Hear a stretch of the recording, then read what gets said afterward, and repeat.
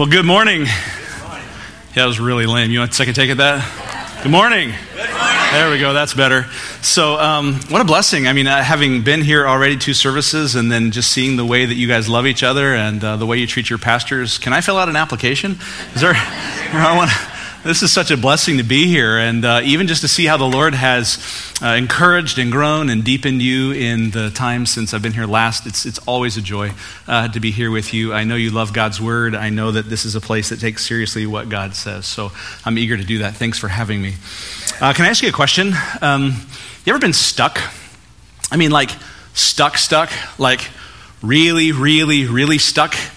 A couple of years ago, I was on my way from the States to India to pick up some missionaries, and we were bringing them home. And as we were in the air from JFK to Mumbai, something was happening on the ground in India that we weren't quite prepared for. When we got there, we realized that there was quite a bit of upheaval and unrest in the community. There was a man named Bal Thackeray. I remember that because of the stir that he created by his passing. He was just beginning to die. And the guy was a political satirist whose career started as a cartoonist, who moved his way through that medium into the hearts of people, where he literally became the progenitor of an ethnic cleansing movement that actually wiped out non-Hindus from large sweeping sections of the population in India. If you were a Hindu, if you were a Muslim, if you were a Christian, or you were anything else, you had a target on your back because of this man's influence. His heroes, self-professed, were Hitler and Stalin, and by the time he had reached the end of his life, he had effectively become the Hitler of India. Some of the worst persecuted parts of the country of India, reported by the Voice of the Martyrs, were a direct result of his hate and his influence. And he was dying. And the news spread quickly while we were on our way to land in Mumbai, who only a couple of years before had undergone a massive terrorist attack, looking for people that are tall and fair-skinned like me. And so I was already on edge coming, but the news of this was very unsettling. So we get on the ground and we're realizing there's riots in the streets, businesses are closing, whole states are closing. Could you imagine that the state of Arizona actually closed because some guy was dying? People were setting themselves on fire for this guy. I'm like, what in the world? And so, and as a result of that, there were riots all over the country, and in our concentrated population, they were around the airport and they were beginning to encroach to the airport.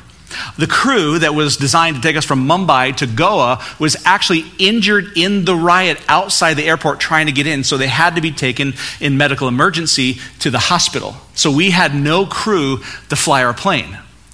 12 hours later, I'm still in the airport looking at the duty-free area going, maybe we should just all chill out and go in there, because there was a riot beginning to erupt inside the airport. News was spreading that the state was closing, the country was closing, the airport was closing with no definite date for reopening. So the flight that we wanted to be on to get us out of the chaos was canceled. And so riots actually began in the airport, screaming, yelling, to the degree that military uniformed officers came in with machine guns, and they had these clips. The clips were, to show they meant business, they were invisible clips that had bullets you could see this long on the inside of them. And I'm thinking, I had just watched one of the Jason Bourne movies, right? So I'm like, I'm ready. Where's the fire extinguisher? I'm going to do this. And actually I was thinking I could hide in there, and it was chaos.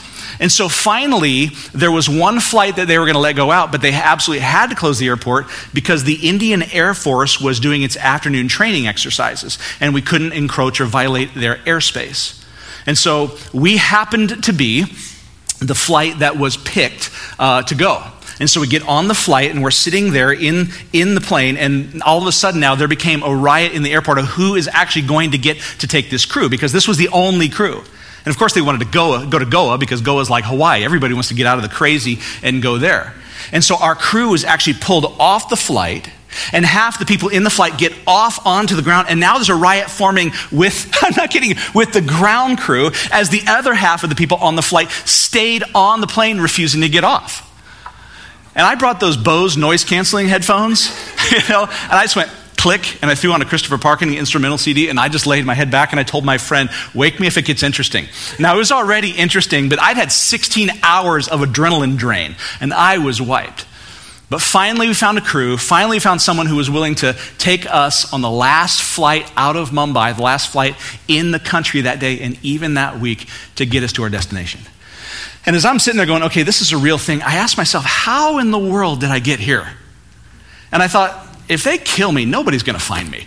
I have no idea where my body's going to end up. This thing is real, but I found myself, what was I? I was stuck.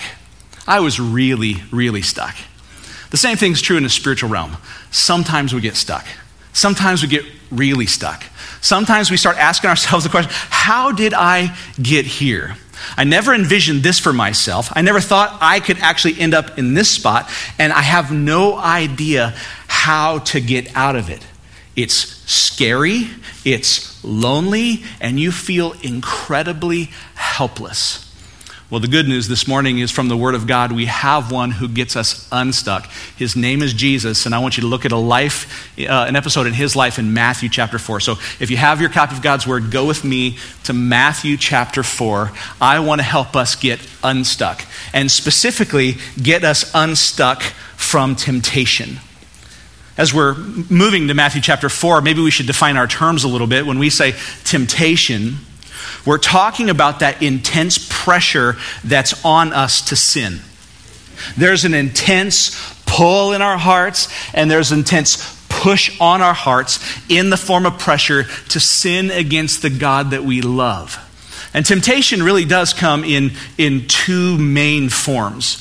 There's the painful sort of pressure, where there's this deep burden on us to actually do something outside of the will of God that we feel like we can't hold off anymore. But then there's also that pleasing kind of pressure, where we're enticed and pulled into something that our souls were not made for. Both of them come at Jesus from his arch enemy, the devil himself, whose story begins here in Matthew chapter 4, starting in verse 1. It says, "Then Jesus was led up by the Spirit into the wilderness to be tempted by the devil. And after fasting 40 days and 40 nights, he was hungry. And the tempter came." Just stop there for a second. Let's land here solid, because we've parachuted into Matthew's gospel here in chapter 4. Jesus himself has just begun his ministry. Back in chapter 3, he's undergone the baptism. He stood before John the Baptist, who said, No, you should be doing this to me, not me to you. But Jesus, whose life was and now ministry would be a fulfillment of all righteousness, stands as the Spirit of God descends on him to anoint him for ministry, to send him out as the king presented to Israel and the Savior of the world. And the voice of the Father can be heard, "This is my beloved Son in whom I am well pleased." The very next moment, then, after that, it says that he was taken, led up, literally by the Spirit, into the wilderness to be tempted by the devil. Now, I've been to this spot. I've seen this spot. This is a horrific place. It's the ideal place if you want to leave someone barren, lonely, isolated, and vulnerable. It is a spot that's nicknamed the devastation. It's a wasteland. There is nothing there. The only thing that could be there apart from Jesus and Satan, Mark tells us in Mark 1:13, is wild, evil beasts. This is the exact opposite of the scenario where the first Adam fell in paradise, surrounded by everything. Now the second Adam is in the wasteland, and the same enemy that took down Adam and Eve is now squaring off against the Lord Jesus Christ. And what we find in the Lord Jesus Christ is that he is undefeatable. Amen. He is the one who, as he begins his ministry, stands with clear proof that he is the unassailable king. And that really is Matthew's point. Matthew is trying in all the stories he picks and all the sermons that he sets up to show us that Jesus is the one and only, we sang about it earlier, the one and only king who alone stands worthy, who alone by his conquering of the current reigning monarch, the God of this world, is deposed in Matthew chapter 4 as soon as Jesus' ministry begins. And this is a familiar foe. This is the devil. This is the one who from the very beginning wanted to shuffle his scalp underneath God's crown to wear it. He's the one that wanted to unseat God. He's the one that inspired demons and men to fall away. He's the one that brought sin into the universe and all of its consequences with it. And the word devil here, he's described in verse 3 as the tempter. That's true. His name also means slanderer. It means adversary. This is the arch enemy of God who has longed for this moment and for the first time now has had access to Jesus without any restraints. Jesus, who is weak after 40 days and 40 nights of no food and nothing to drink, who is weak and vulnerable. Satan has not had access to Jesus like this before. And I should tell you, and I think you understand this, that in 1 Corinthians 10, it tells us that our temptations are limited. The things that we experience when Satan wants to come against us, those things have a limitation on them. So that Satan can't do all the things to us that he would like to do because God knows how frail we are. He knows how fallen we are. Well, there is no restraint now on Satan as he comes at Jesus. And Jesus himself in his entire life has never been so weak and so vulnerable and so at risk as this. This is a very dangerous moment. But what's even more troubling about all of that is what it says in verse 1. Jesus was led up by, say the next two words, the Spirit. The Spirit led him there. The Spirit put him in harm's way. The words led up, one word of the Greek means to be impelled, forced, sent with forced. Here's a more modern word, pushed. Not a soft push, a hard push. The kind of hard push that makes you stagger and stumble to catch your balance push. Now this is a fascinating moment because it makes us ask a serious question. Wait. It's Satan's job to tempt, but I thought we were to pray. Jesus taught us this in Matthew 6. Lead us not into temptation. I thought he didn't have anything to do with our temptations. James would later say, let no one say when he's being tempted, I'm being tempted by God, because God cannot be tempted by evil, and he himself does not tempt anyone. So how is it now that Jesus, in his weakened state, is being taken by the Spirit, weakened further, right into an unlimited, unrestrained assault by all that hell could unleash? Well, the word tempt in its truest root form means to test. God is testing his son. Not like Satan wants to test Jesus so that he could get something in his holy soul to buckle and to collapse. Satan wants to ungod God. Satan wants to collapse the Trinity. Satan wants to undo the salvation plan to rescue sinners like you and me.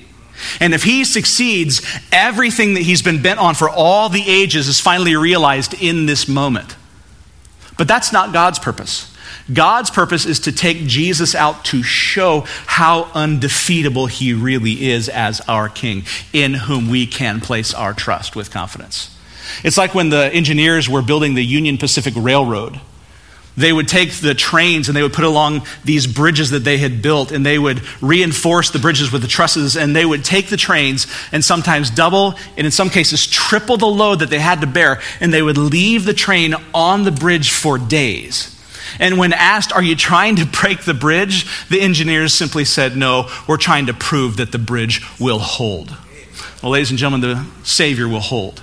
He holds in this passage. He overcomes. And not only does he provide an example for us to follow, that same Christ lives in you. And if he overcame, you can overcome. Amen? Amen. But as he comes at the Savior, listen, he comes with his most effective strategies. He comes to try to undo, which really feels kind of stupid that he would assault the Savior, but maybe I could say it like this. I need the buffest guy in the room. Who's the buffest guy in the room? Usually buff guys are bald. Are you the buffest guy in the room? I believe you, but I see a guy in the back with a hat on right there. He's kind of hiding. His muscles are in the light back there. Right there. Are you buck? Can you stand up? No, not him. You. Stand up right there. Like, okay, Popeye, come here. I just said Popeye to some big buff guy. So you're in the sermon now, and so I'm going to need some help. So I want to kind of illustrate what it is that happens. Yeah, come on up, all the way. Yeah, you're fully in this one. You'll be on the live stream. You'll be on the recording. It's all there. Like, call your. I'm bald. You are bald. Look at that. No, take it off. It's better. Yeah, totally, right? Everybody in favor of hats off, right? Hats off in church, bald guy? Absolutely. So, all right. So now what's your name? Jeremy. Jeremy? Yep. Thank you. Ow. Okay. Wow. So I want you, this is our humanity, okay? This is like Jesus' humanity, frail. I would like you, Paul, you said your name is? Jeremy. Where'd I get Paul from? That's Paul right there. Okay, so Jeremy, would you please, as much as you're able to, try, would you bend that paper towel roll, please? Would you try? Sure. Okay, well done. Can we thank Jeremy for... Okay, so that's exactly what happens when you and I go up against Satan, right? We're nothing. We collapse so easy. We fold so easy. Is that all you can do, bro? Can you do worse than that? Don't rip it. But yeah, okay, that's really good. Okay, so now here is Jesus's weakened humanity, frail, not broken, sinless, and here comes the indestructible quality of his perfect life and his perfect righteousness from a perfect deity. Okay, Jeremy, do your worst, bro. Go ahead. What I'd like you to do is bend this paper towel, please. Go ahead. Paper towel roll. Come on. Where are you at, man? Come on, bring your worst. Is that all you got? Come on, girly man, let's do this. All right, maybe you need your hat back and to go sit back down. Right. So, no. Hey, can we thank Jeremy for coming up here and being in the sermon? Thanks, man. Christ will hold. Satan's like, I'm coming for this. And Jesus says, bring your worst. And he stands at the end of our story, undefeated, and he offers that to you and me. So let's go get it. Can we get some? Let's get unstuck this morning. There are lies that Satan will come at us with that we are going to expose and unmask. And these are lies we must refuse to believe if we hope to overcome temptation. Because see, everything that Satan has worked.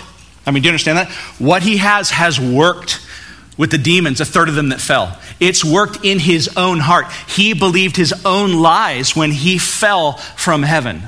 For millennia, he has been undoing believers and holding in slavery unbelievers by these lies. And now he will come and try them on the Son of God, and they will, well, the Greek word is not work, right? They won't work, but we need to know these, we need to unmask these, we need to see these for what they are, and we need to shine truth in them so that we can get unstuck. Here's the first one. Lie number one. Here's what Satan wants you to think. I need to feel that. You are meant by his satanic strategy to think, I need to feel that. Look at verse 3. Now remember, we'll pick it up in verse 2. After fasting, how long? 40 days and 40 what? Nights. He was hungry. You think? I can't imagine the emaciated condition. Now, what is Jesus doing? Why is he fasting? No, he is preparing for temptation. He knows what's coming. He knows what onslaught will unleash on him, and so he is letting go of everything else he might otherwise depend on to get himself laser focused on this moment. And yet being laser focused and prepared has left him in a state of total weakness. And it's in that moment, not only as soon as God's plan has started, that Satan's plan comes, but the moment of vulnerability, he became hungry and the tempter came. The tempter comes when Jesus is feeling a physical pull, watch this, for relief. He wants badly relief. And Satan has a way of offering him relief that he thinks Jesus will receive. And he says to him here, verse 3, and the tempter came and said to him, if you are the Son of God. What do you mean, if you're the Son of God? Does he not know he's the Son of God? Well, he's trying to plant doubt for sure, because that's always how he begins. He always begins with a question, and he always begins with a sinful kind of logic. And it's not like, I kind of recognize you. I mean, you kind of look like that one in heaven I saw that the angels worshipped, but now you're kind of like skin and bones. I don't really recognize you. Are you the Son of God? That's not what he's doing. What he's saying is, since you are the Son of God, and more specifically, he's calling back what Jesus just heard the Father say at his baptism. So you're the beloved Son. Well, if you are, What are you doing out here? Look at you. Weak, frail, left alone, isolated, betrayed, maybe. Jesus, you were told that you're the beloved son, but if you're really the beloved son, then why are you starving in the wilderness? Is this how God treats his beloved? I don't know if I'd want to be beloved if that's how he treats beloved. Think about apostate Israel as they wandered in the wilderness. God fed them every single day. How many days? Like a month and 10 days you've been out here and nothing from God? Think about your life. You were born, you came into the world, and you lied in a feeding trough. You were chased out of your own hometown by people that wanted to kill you. You've lived your life for 30 years in obscurity. God says, you're my beloved son, and then his spirit pushes you out here into the wasteland. You're going to starve to death. And if you die, what of God's plan then? Here's what you need to do. Your Father's not coming for you. Ravens aren't going to drop bread for you. There's no such thing as Uber Eats yet. You need to take action into your own hands. You need to take these stones and turn them into bread. Is it wrong to eat? Answer? It's not wrong to eat. Is it wrong for Jesus to use miraculous power to create food? It's not. He's going to do that on multiple occasions in his ministry. He'll feed 5,000 men plus women and children, and then 4,000 men plus women and children in his ministry. It's not wrong for him to use his supernatural, miraculous power to do what he in his humanity was able and made to do. And by the way, if you have been to Israel, the rocks aren't like big volleyball size, rocks, boulders. They're more like pita bread size, with like butter dripping down the side. And he's painting a picture, or trying to, in Jesus' imagination of what he will feel if he seeks after and gets the relief that he's capable of providing for himself. So that Jesus would think, I need to feel that. Don't listen to your father. Look at your circumstances. Your father has fed you a line. Everything you see is true. And all that craving inside of you is meant to prove to you that what I'm saying is what you must do. Relieve yourself. Nobody else will. Or you could die. The temptation was to doubt his father's care. The temptation was to believe that he had to take action into his own hands. The temptation was to cave into the lust of the flesh. John in 1 John 2 says there's three kinds of temptations: the lust of the flesh, the lust of the eyes, and the pride of life. This is the lust of the flesh. Gratify a craving in a sinful way. Just step outside the will of God. What else could you do? Well, what was Jesus' answer? Well, verse 4, he answered, "It is written." I love that. It's perfect tense in the Greek language. It stands written. Man shall not live by bread alone, but every word that comes out of the mouth of God. That's right out of Deuteronomy chapter 8, verse 3. You want to talk about apostate Israel in the wilderness and God fed them every day? Yeah, exactly. He fed them every single day so that he would make them understand that man doesn't live by bread alone, but every word that comes out of the mouth of God. What you need is not some sort of physical relief from those visceral urges inside of you. You need truth. You need God's word truth. And all the things that you have been given to depend on, you need again and again and again. And the thing you don't need again and again and again because it fades away is the word of God. It stands written. That's what holds me. And so if you find yourself in a place where you're going, everything in me wants to cave to the impulses to fill in the blank. Ransack your Bible, open it up, find the precious promises in God's word that show how he satisfies infinitely more than that one thing that Satan offers ever could. That was his answer. His answer to Satan's temptation is this: God's word is enough for me. God's word is enough for me even when I can't feel it. Even when I can't feel it. Even, look, though my needs are left unmet. Jesus will stay hungry. And his needs in this moment, I assure you, are greater than you and I have ever felt. But he's saying, greater than that are the truths that hold me. They outlast all of these urges and all of these desires that I so badly want to gratify. That's why Job said in Job 23:12, I have not departed from the command of his lips because I have treasured his word more than my necessary food. The word of God is everything to me. And that word stands written. So you don't need to feel that. You don't need to feel that. Satan will make you think you need to feel that. You don't need to feel that at all. Here's the second lie that he comes at. I want to be that. Jesus, you need to be this. Well, what's this? Look at verse 5. The devil, it says then, so this is attempt number 2, took him to the holy city. Where's that? That's Jerusalem. And set him on the pinnacle of the temple and said to him, if you are the Son of God, now still pulling on the, okay, so you are the Son of God, right? If you are the Son of God, throw yourself down. For it is written, he will command his angels concerning you, and on their hands they will bear you up, lest you strike your foot against a stone. So do you see what's happening here? He's like, oh, okay. God cares about you. You live on God's word.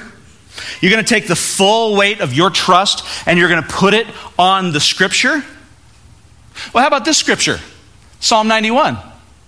If you were to fall, God would dispatch his angels and they'd catch you so that you wouldn't strike your foot against a stone. So if you really believe that God loves you, let's go to the pinnacle of the temple. Now, I've been to this place too. It's 452 feet tall. I've been to the base of this place. 452 feet high. Josephus tells us, the great historian, that if you were to get to the edge and look over, there were many who were unable to hold their equilibrium. The dizziness forced them to fall. Became grease spots. So this was a dizzying height. And he stands there and he's like, Jesus, if you believe the scriptures, jump. If the Father really loves you, well, then the Father will hold fast to those promises that he makes. Aren't you into all the Bible? Hint, used out of context. If you jump, think about this, Jesus. You do this swan dive off the pinnacle of the temple. And God sends angels from heaven. They catch you. You have this incredibly soft landing in front of the multitudes, and you can just do your little, whatever. And everybody below would follow you. Think about the crowds that would come. Think about the following that you would have. Did you know this historically? That many who claimed to be Messiah came to this very spot and jumped, hoping that that moment would be realized for them and that they would prove to the world that they're a Messiah? They had a very short career, by the way. Hey, Jesus, you could erase all doubt. You could prove to everyone that you are who you say you are. You can be what you were made for. You could obey the scriptures. The scriptures would be fulfilled in your midst. The angels would be on display, attending you and affirming you. And you could say to the masses whatever you wanted to say, and they'll be eating out of your hands. Except what Jesus would say later in Matthew 12, an evil and adulterous generation seeks after a sign. The fickle crowds below, they loved the slideshow. They loved the pop, sizzle, and fizz. They loved the miracles, but their hearts were far. That's not the way you reach hearts. Nor is it our prerogative to force God to prove his love for us. It's God's prerogative to test our love for him. That's why Jesus' answer, look back at the text in verse 7, he says, again, it is written, you shall not put the Lord your God to the... Yeah, we're not testing God. And we're not going to go outside of God's will to concoct some kind of plan that will elevate me on the praises of fickle people.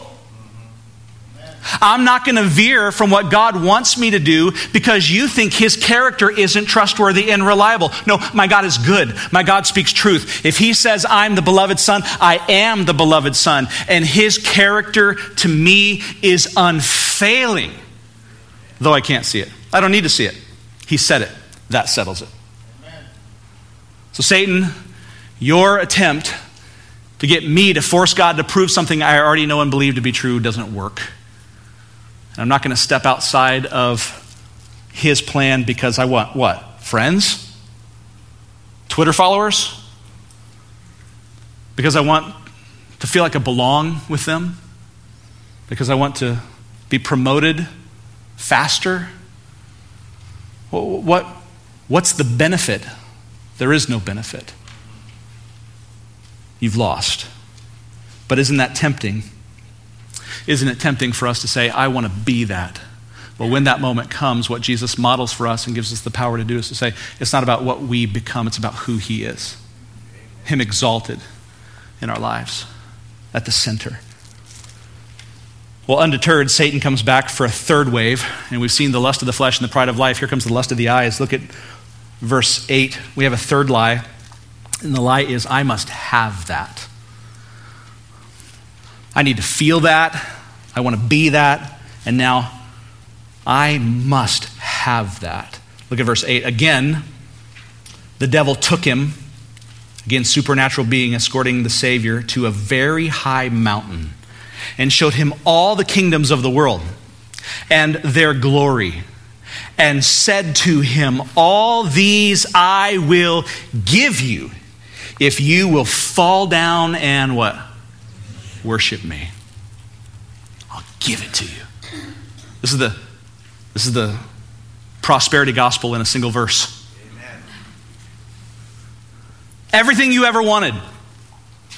Everything I have. Even things you didn't know you needed. I'll give it to you. And I'll give it to you, all of it. And I'll give it all to you now. And I'll give it to you without the cross. You see, that's what makes this temptation so alluring. Because you look at it and you're like, well, Satan, you're really kind of stupid. Don't you know how the thing ends? Have you never heard us sing the Hallelujah chorus? Revelation 5 says, the kingdoms of this world will become the kingdom of our Lord and of his Christ, and he will reign forever and ever, right? There's only one worthy to take the scroll. There's only one worthy to rule and reign over the whole universe. Satan, you're stupid. Duh. Don't you know that Jesus is going to reign anyway? What could you possibly offer him that he won't already have? Here's the answer, a shortcut. No Gethsemane, Jesus. No sweating drops of blood. Father, remove this cup from me. Nobody ripping out your beard. No spit dripping off your face. No nails in your wrists and feet. No public shame. I'll just give it to you. And all you have to do, nobody's looking. Nobody's here. Nobody sees. It's just this. One little compromise. One little genuflect. Just down and up. I will fully relinquish control over everything and will appoint you the world ruler today. If Jesus becomes Satan's appointed world ruler, then Christ becomes the Antichrist.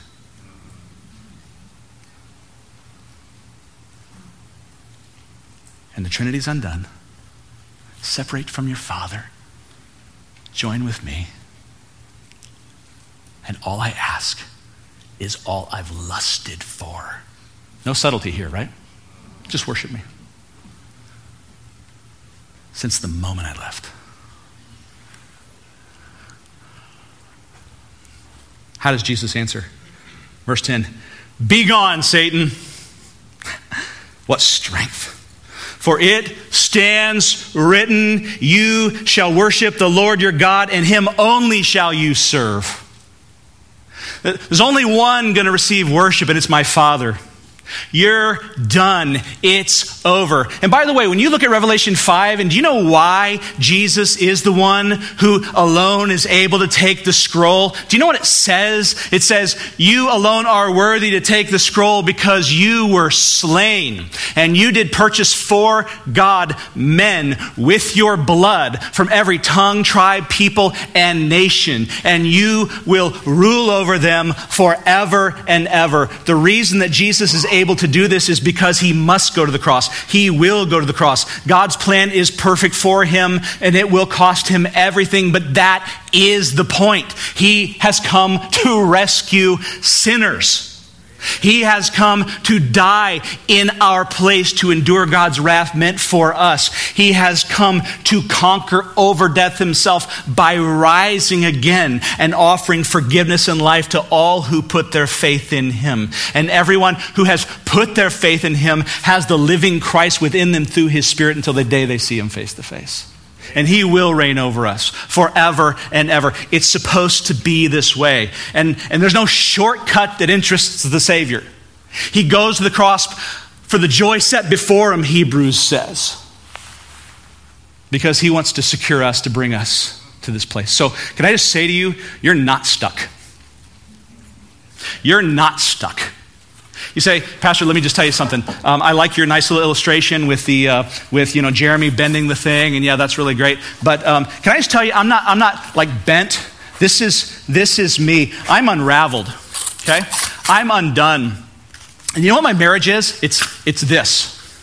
You know what happens to me every day when I come home from the job I hate and I'm exhausted? This. You know how often I give in to that thing that I think gives me relief, and I might get a couple of weeks away from it, but then right there it is waiting for me again, and I feel guilty. But you know what I am? I'm this. And you want to see my marriage? It's this. And you want to see my finances? It's this. And you want to see my parenting? It's this. So that's really nice that you would tell me all these kinds of things. And so I would love to be this. Yes. But I'm this.